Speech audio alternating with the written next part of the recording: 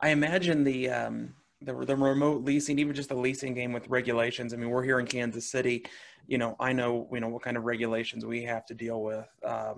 Typically the coast tend to have more stringent requirements on leasing. Have you guys found any hurdles or obstacles with the leasing out there? No, not really. I mean, obviously, you have to really know your landlord-tenant laws. Having that in our back pocket, there's a great website.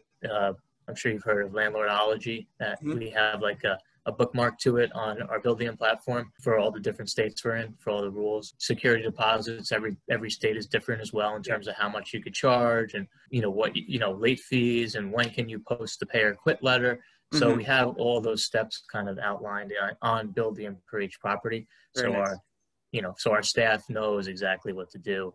And a lot of it's automated too. So Hmm. obviously through our property management software, after the 8th, let's just say there's a 10% late fee. And Yep.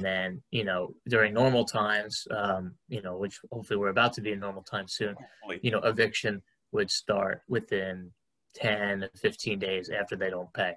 Hmm. So, and that process starts automatically. We have attorneys for each state. I guess it's just more of a learning curve. It's not really a challenge now.